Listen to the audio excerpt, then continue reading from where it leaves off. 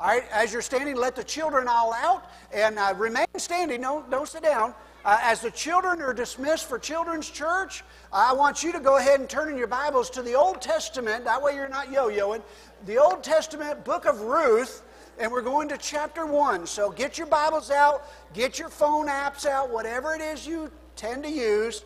Turn to the Book of Ruth. So children, you're dismissed to children's church. And your children's church workers are meeting you out there. Parents, if you have not signed them in, go take them out. Sign them in so that you'll get a ticket and be able to claim yours other than by DNA. So, all right. Ruth chapter 1. For those of you that are remaining, we're going to start a series of walking through the book of Ruth. Ruth is one of those books, I'll talk about it in just a few moments, but it's one of those little short stories that is filled with so much that we need to hear. And as I was praying about where we would go after Easter, Ruth kept coming to my mind. The kinsman redeemer, our Savior who died on the cross, who redeemed us from our lostness. I was teaching my Sunday school class this morning that Colossians says that God took our sins and He nailed them to the cross so that we could have forgiveness. Ruth, chapter 1, verses 1 through 7. Here's what it says. Now it came to pass in the days when the judges ruled that there was a famine in the land. And a certain man of Bethlehem-judah went to sojourn in the country of Moab, he and his wife and his 2 sons.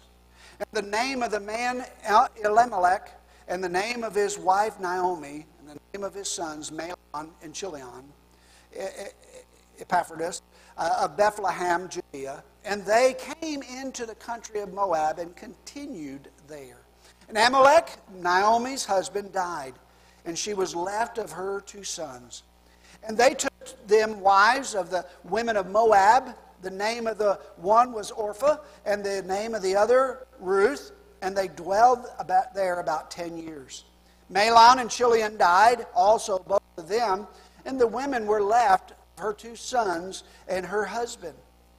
Then she arose with her daughters-in-law, and that she might return from the country of Moab, for she had heard in the country of Moab how that the Lord visited His people in giving them bread. Wherefore she went forth out of the place where she was, and the 2 daughter-in-laws with her, and they went their way and returned unto the land of Judah. Father, we ask that you'd bless the hearing of your word and the reading of your word.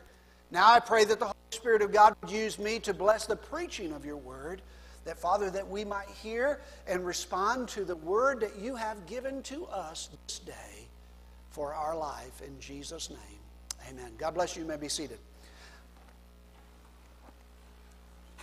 Now, the book of Ruth is one of 2 books in the Bible that are given names of women that are written about women.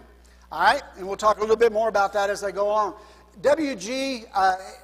Heslip writes, the book of Ruth consists of less than 100 verses, and yet it would be impossible to exhaust it during a lifetime of a minister's preaching from it every Sunday.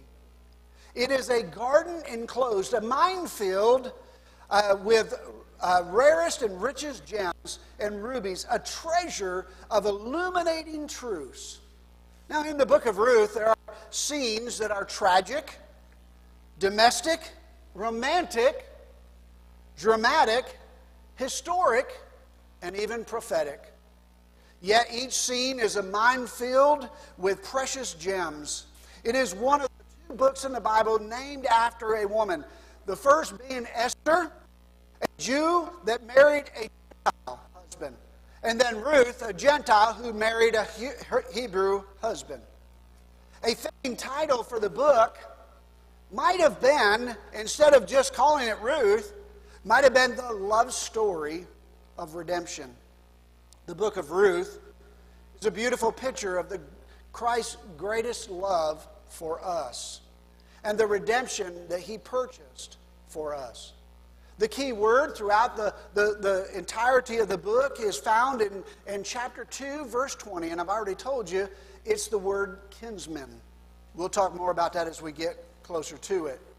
As we go through the book, we will see the love story of the redemption of Christ unfold, and we will be reminded that Jesus is our kinsman redeemer.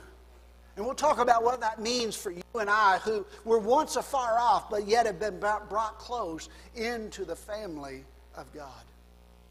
The opening scene of the book is tragic. We find that there are 3 graves now in Moab. As we begin to look at what this means, we need to look behind the scene to find out what happened that there are now 3 more graves in Moab. First, we notice that the very first lesson that the Bible teaches us here is a departure from the Lord. Now let me just kind of start off and remind you that no one typically just gets up one Sunday morning and just leaves God. No one just kind of says, I'm done and I'm gone. You know what it is? It's a progression over time.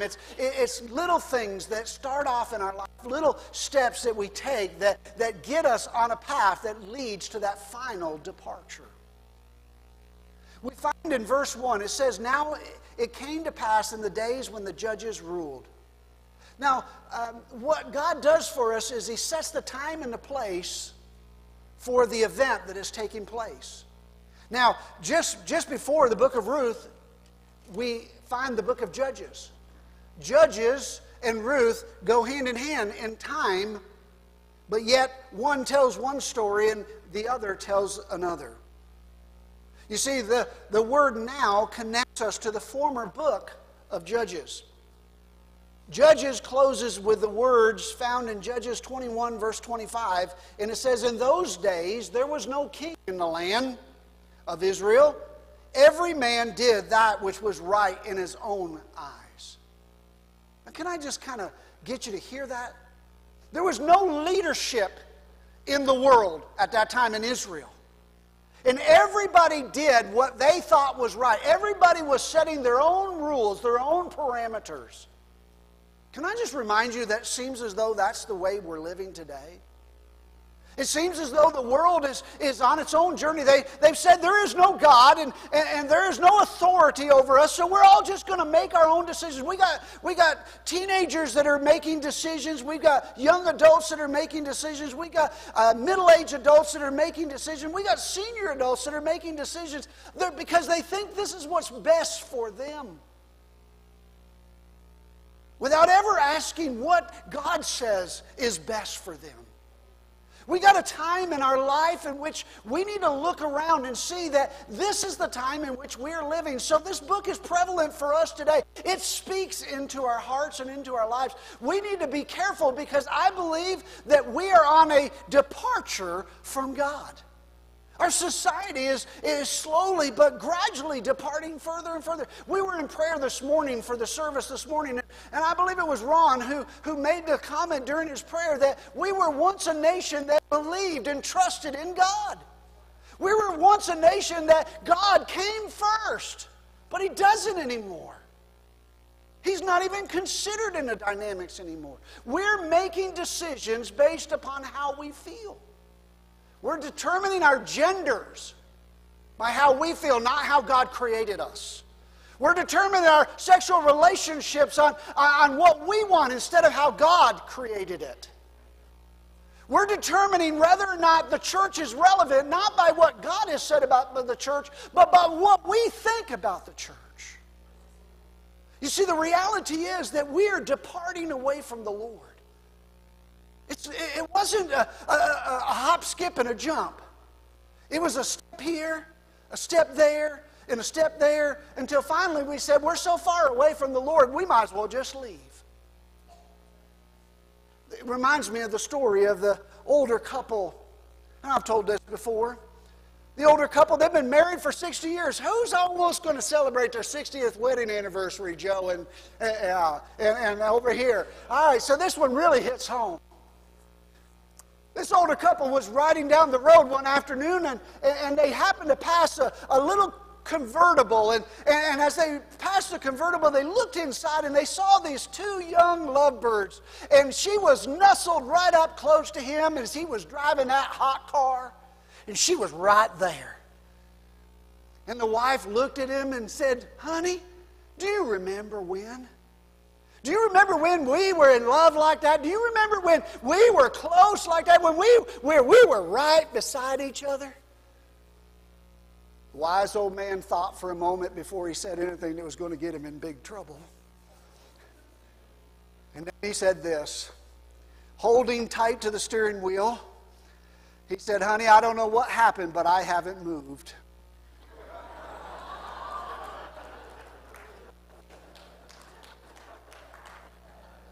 Let me just tell you, God's holding on to the steering wheel. He's saying, "Honey, I don't know what happened, but I ain't moved." You see, our departure from the Lord is not what God has walked away from. We have walked away from Him. We have left the Lord. And in those days, the judges ruled. People made their own decisions based upon how they perceived life. There was the absence of a ruler. There was the absence of righteousness. There was the absence of right and wrong. When the King of Kings is not ruling in your life, there will be no righteousness. When one has made Jesus our Lord and our Savior and our King, we no longer have the right to make our own decisions. We no longer have the right to say, "I'll do what is right in my eyes, but I'll do what is right in His eyes." Many believers are doing their own thing instead of God's thing. They sit upon the throne of their life, and instead of God ruling over their hearts and lives, they're saying, "I'm in control." The result of this tragic condition was a famine in the land. Famines in the Bible are often a sign of God's displeasure and even His chastisement upon the children of Israel. In Deuteronomy chapter 11, verse 17, God said, "And then the Lord's wrath be kindled against you, and He shut up heaven, and that there be no rain, and that the land yield not their fruit, and at least ye perish quickly from off the good land which the Lord has given thee." The famine revealed that there had been a national departure from God. For many years we've been praying for revival, and right here in this church every Tuesday morning we do. And I read something this last week that hit me between the eyes. And it said, maybe instead of praying for revival, maybe what we need to pray for is persecution. Because if the church isn't concerned about getting close to God while they got it good, maybe if a little bit of hardship comes upon our life, we'll be ready to run back to God. So maybe we're praying for the wrong thing. Instead of revive us, O Lord, we should be praying, "O Lord, send forth a persecution. Send forth a dissettling of our souls. Disrupt our lives so that we will run back to God." In the opening verses of Ruth, we also see a personal departure from the Lord. Not only just a national departure, which we see in our country today, but there was a personal departure as well. We see a husband and a wife by the name of Elimelech and Naomi. They had 2 boys, Melian and Chilion. At the beginning, we learn that their tragic departure from the Lord.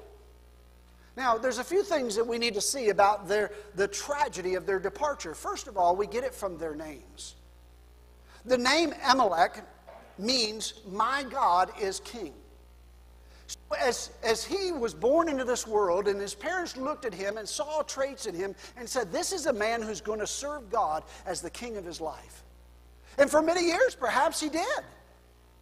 But there was a time when he had let God no longer be king, and he became king over his own decisions and began to make some poor ones.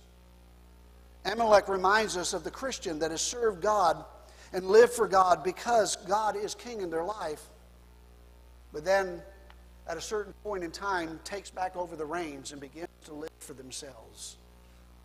He reminds us of the one who lived a godly and fruitful life, but sadly see that he also illustrates the Christian that was in the will of God, but then walked out of the will of God, living his life the way he decides instead of the way that God decides. Now, his wife's name was Naomi. Now, Naomi means pleasant, joyful. She reminds us of the contentment and happiness one can find when they live in a right relationship with God. When their service to the Lord is that of joy and desire.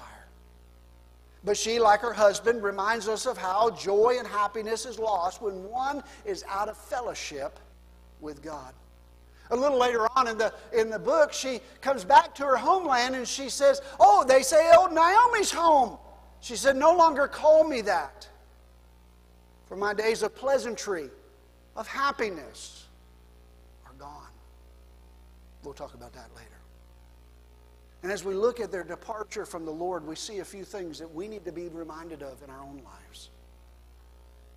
We need to be reminded of where they were leaving. You see, we need to understand what the Bible says. The Bible says that they lived in the land of Bethlehem-judah. Now, the home was the town of Bethlehem in the country of Judea. The name Bethlehem means house of bread. Judah means praise. They were living in the house of bread in the land of praise until they decided to pack up and leave. It reminds us of a believer leaving the will of God and getting out of the house of God. There's no greater place for us to abide than in the center of the will of God. There's no greater place of contentment that we can have than if we remain faithful to the house of God. To abide in the will of God fills our hearts with heavenly praise. To attend in the house of God feeds our soul with the heavenly bread. The will of God is a place of spiritual rejoicing, and the house of God is a place of spiritual resources. This is the place that we find Elimelech leading his family away. They first left the city limits of Bethlehem, the house of bread, and then they left the borders of Judea, the land of praise. They first got out of the house of God, and then they got out of the will of God. You see, the reality of the story is that it's that little departing, that little steps that we think are innocent today, but lead to an eternal failure. Be careful, little eyes, what you see. Be careful, little feet, where you go. Be careful, little hands, what you do. Those little things add up to a devastating loss. We said in the beginning of the text that there were 3 graves in Moab. And why was there? Because little steps led to a disastrous decision that led to disaster in their life. But we need not only to look to where they're leaving, but we need to look to where they're going to live, where they went to live. We read that they went to sojourn in the country of Moab. Now, let me just stop real quick and just focus in on one word here, sojourn.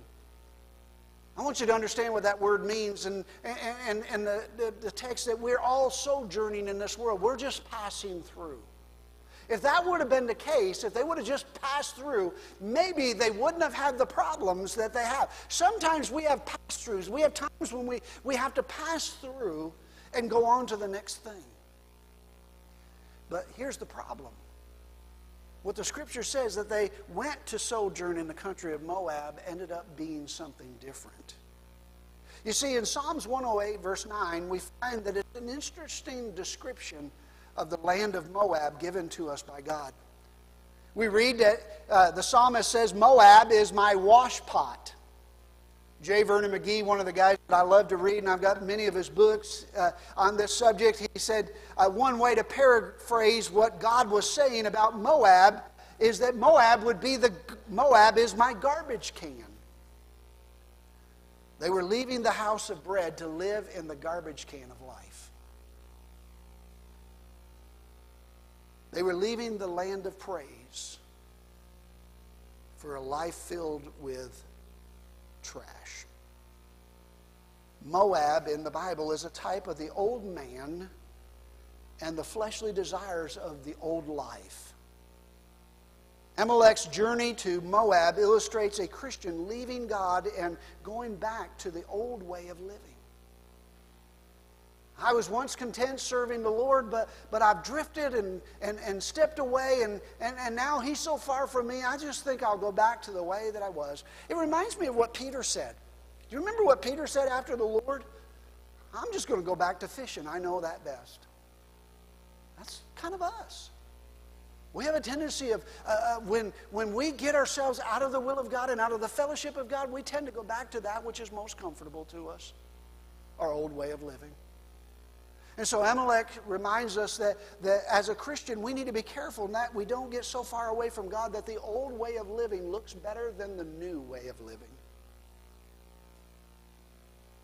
Let me just remind you of something. Something that we need to all remember about sin. Sin's one of those dreadful things that we get into that we wish that we hadn't because of what its effects are. But here's what it says. Remember this. Sin will always take you farther than you want to go, keep you longer than you want to stay, and cost you more than you want to pay. That's why their sojourning into Moab left them with 3 graves. We all know how this happens. We start by missing here and there. Things come up, but there was no plan of us getting out of church and getting away from God. But in time, we find ourselves completely out of church because we found that everything else was drawing our attention more than the things of God. And then what we find is we eventually find ourselves doing things, going places, and living a lifestyle that we thought we would never be living again. And we find ourselves away from God. And so it was with Elimelech as he led his family and Naomi out of the land of bread, out of the house of praise. We see that not only did they settle down in Moab, they were going to just sojourn, they were just going to pass through for a season, but they settled down in Moab to the point that their children took themselves wives of Moab. We read in verse 4, and they took them wives of the women of Moab, and the name of one was Orpah, and the name of the other was Ruth, and they dwelled there about 10 years. That's not a sojourn. That's a lifetime. Marriage among the pagans at that time was strictly forbidden by God. The parents' departure only led to a further departure from the Lord by their children. Unfortunately, many children today end up in their adult lives living in sin because their parents didn't set the right example for them when they were young. That's why it's so important that we live the life that we're supposed to live so that we set the example for our children so they know. Trust me, no guarantee that they'll do what's right.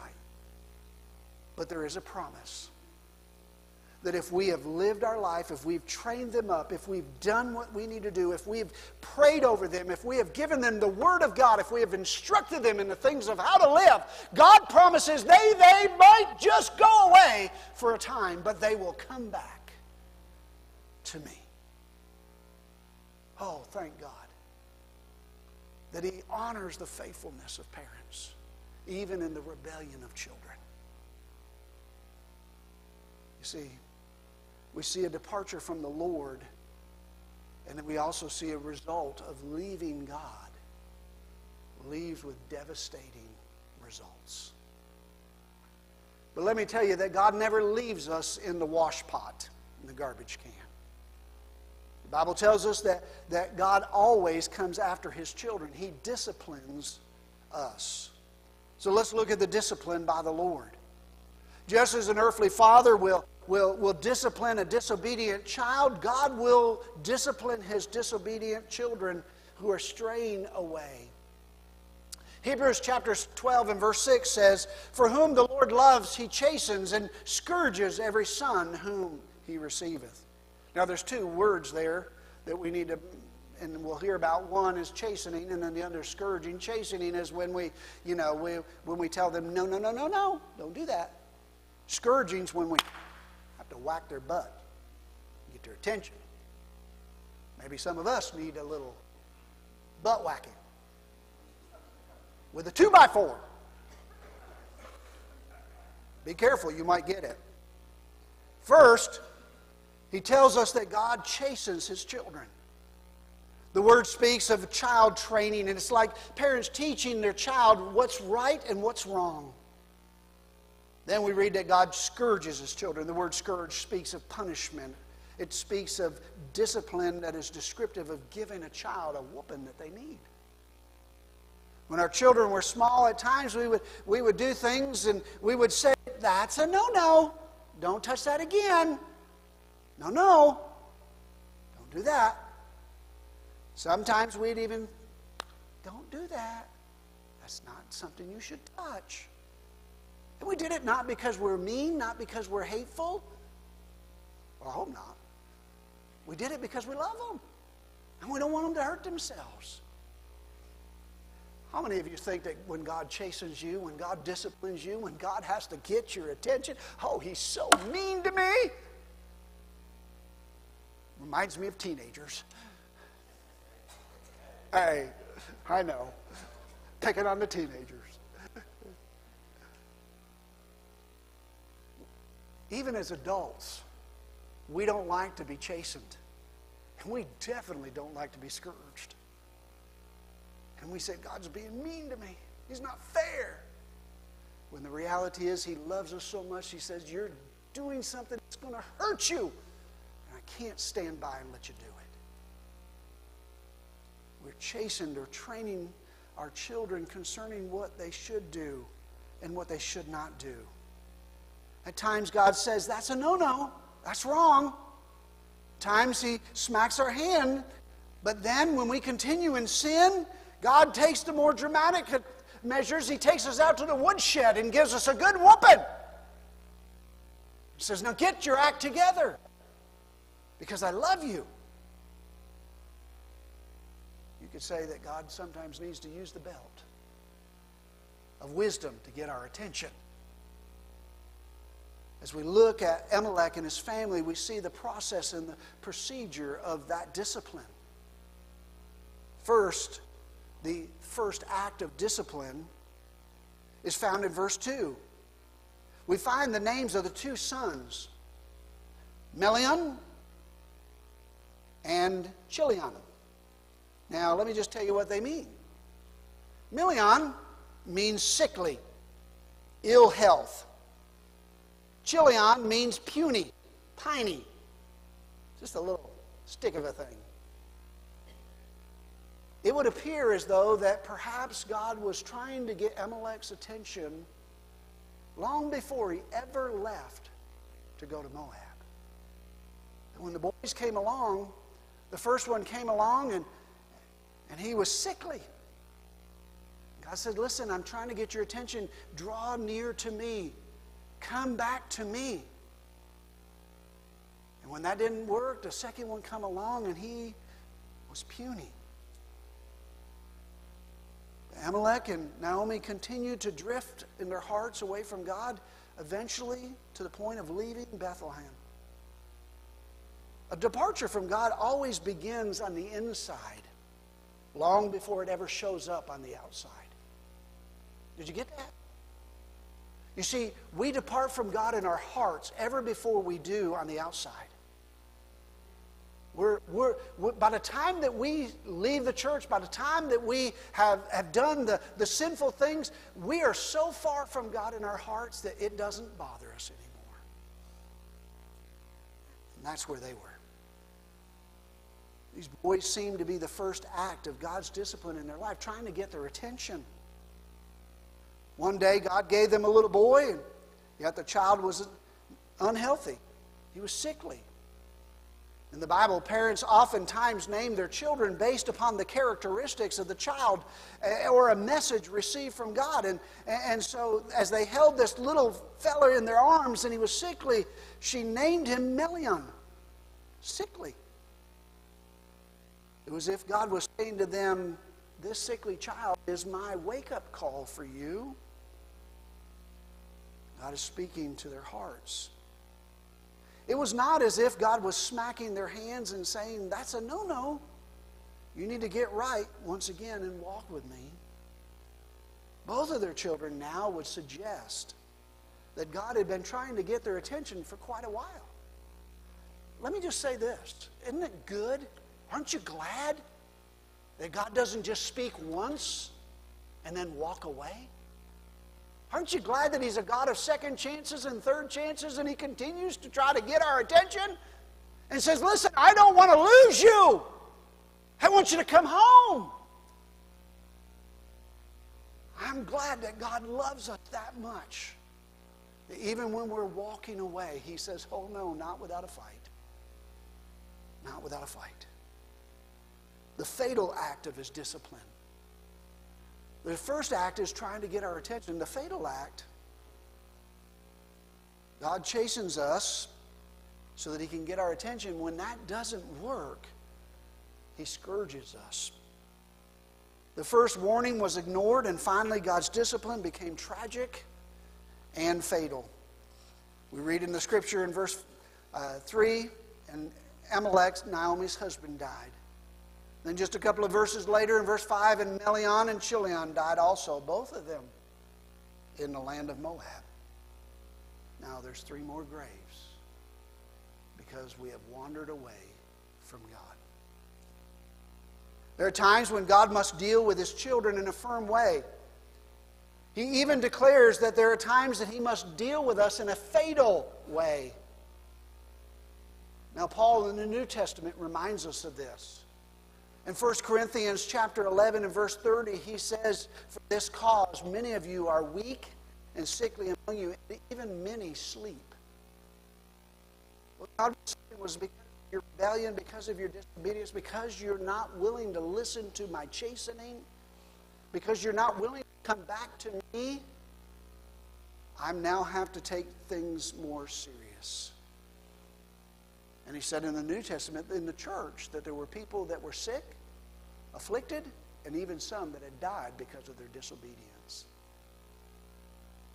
Now, I'm not trying to make God look like a mean-spirited guy, because we all know that He's not. We remember the book of Jonah that we just finished, where Jonah received time and time again opportunity to repent and to come back to God. Thank God that He's the God of second and third and fourth chances. Whenever a Christian gets out of the house of God and they are out of the will of God, they will get disciplined. He will deal with them patiently and lovingly. But I want to tell you, my friends, I want to warn you that in time, if we don't listen, if there's no repentance, if there's no return home to God, He will deal in a more drastic measure, even fatal. A departure from the Lord always brings God's discipline in our life, because it is by the discipline of the Lord that He brings us back to Himself, into that right relationship. The last thing I want you to see from the text here this morning is the desire for the Lord. You see, I think that after we go through those times and we realize that God's been trying to get our attention, I know many of us have run back to the Lord and said, I get it now, I get it, I get it, I get it. I'm coming home. We've gone through a lot, but revival has happened because the hardships of life have gotten our attention. Now there's 3 graves and 3 grieving widows in Moab. No doubt as Naomi walked to the cemetery to visit her husband and her son's graves, she probably said to herself, why did we ever leave Bethlehem-judah? Why did we come to this God-forsaken place? Why did we ever get out of God's house, out of God's will? She no doubt recalled the days when God was king and the days when happiness was enjoyed. Life had been so pleasant, but now it was so sorrowful. Then we read in verse 6 that she arose with her daughters-in-law, and she that she might return from the country of Moab. For she had heard in the country of Moab that God had visited the people and given them bread. In other words, God had showed forgiveness unto those that had sinned. And now she was going to the place where she might find that forgiveness for her sin. She's going back to the house of God. She heard of how that God blesses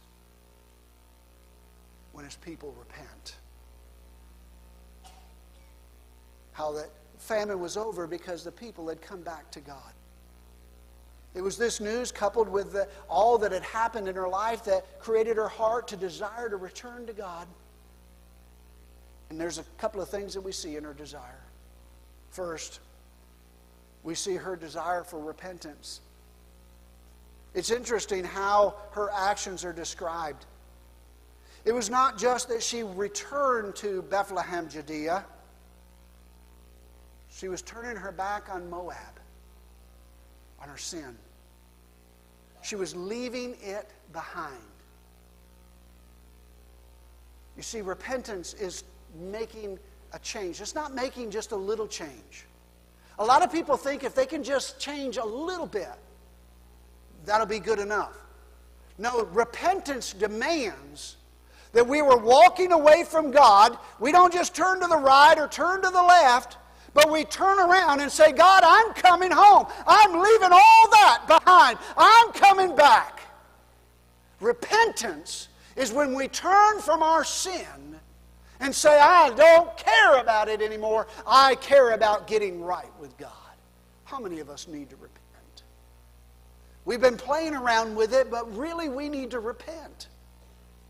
We need to come back to God. Kevin, come pray with him.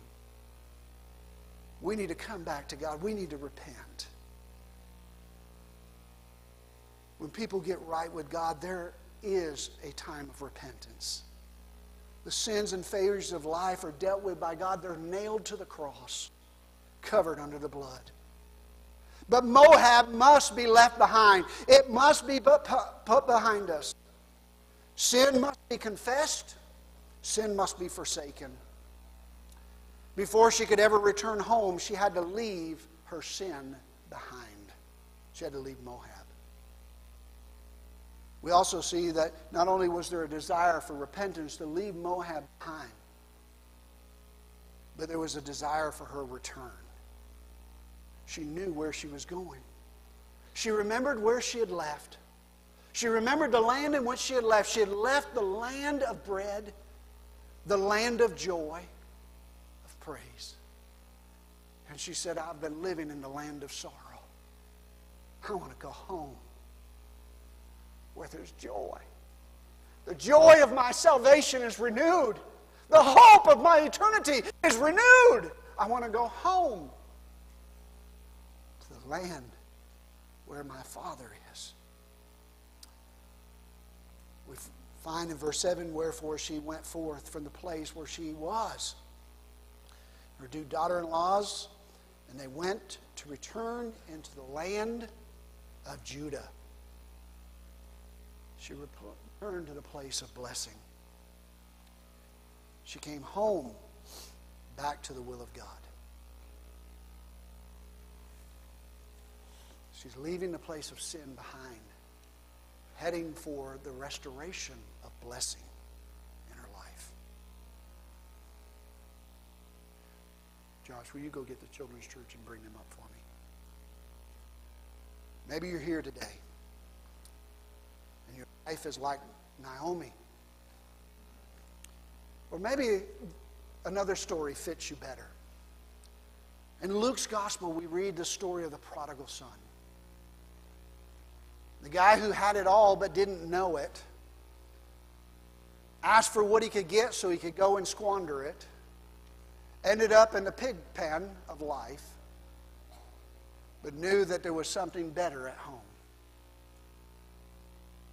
And so he decided one day to pick up the pieces of his life and go home in repentance. But like we'll see in the book of Ruth, we saw in the prodigal story, that when the son came home, the father didn't belittle him, he didn't berate him, he didn't kick him out. He welcomed him with open arms and said, "Come home, my son. Your sins are forgiven. Come home." Maybe you're here and you are like the Naomi, you're living in the land of sorrow and you want to return to God. Maybe you're like the prodigal, you're living in the pig pen of life and you say, it's just not worth it. I want you to know there's a Father waiting for you to come home. There's a land of joy again. If you'll find yourself in those foreign places, making your home there, listen to the still small voice that says, this is not home. We should not be here.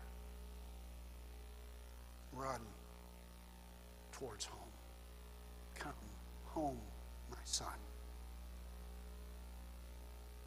Come home. Our Heavenly Father is waiting to receive us, as dirty, as filthy, as sinful as we are. He's ready to receive us.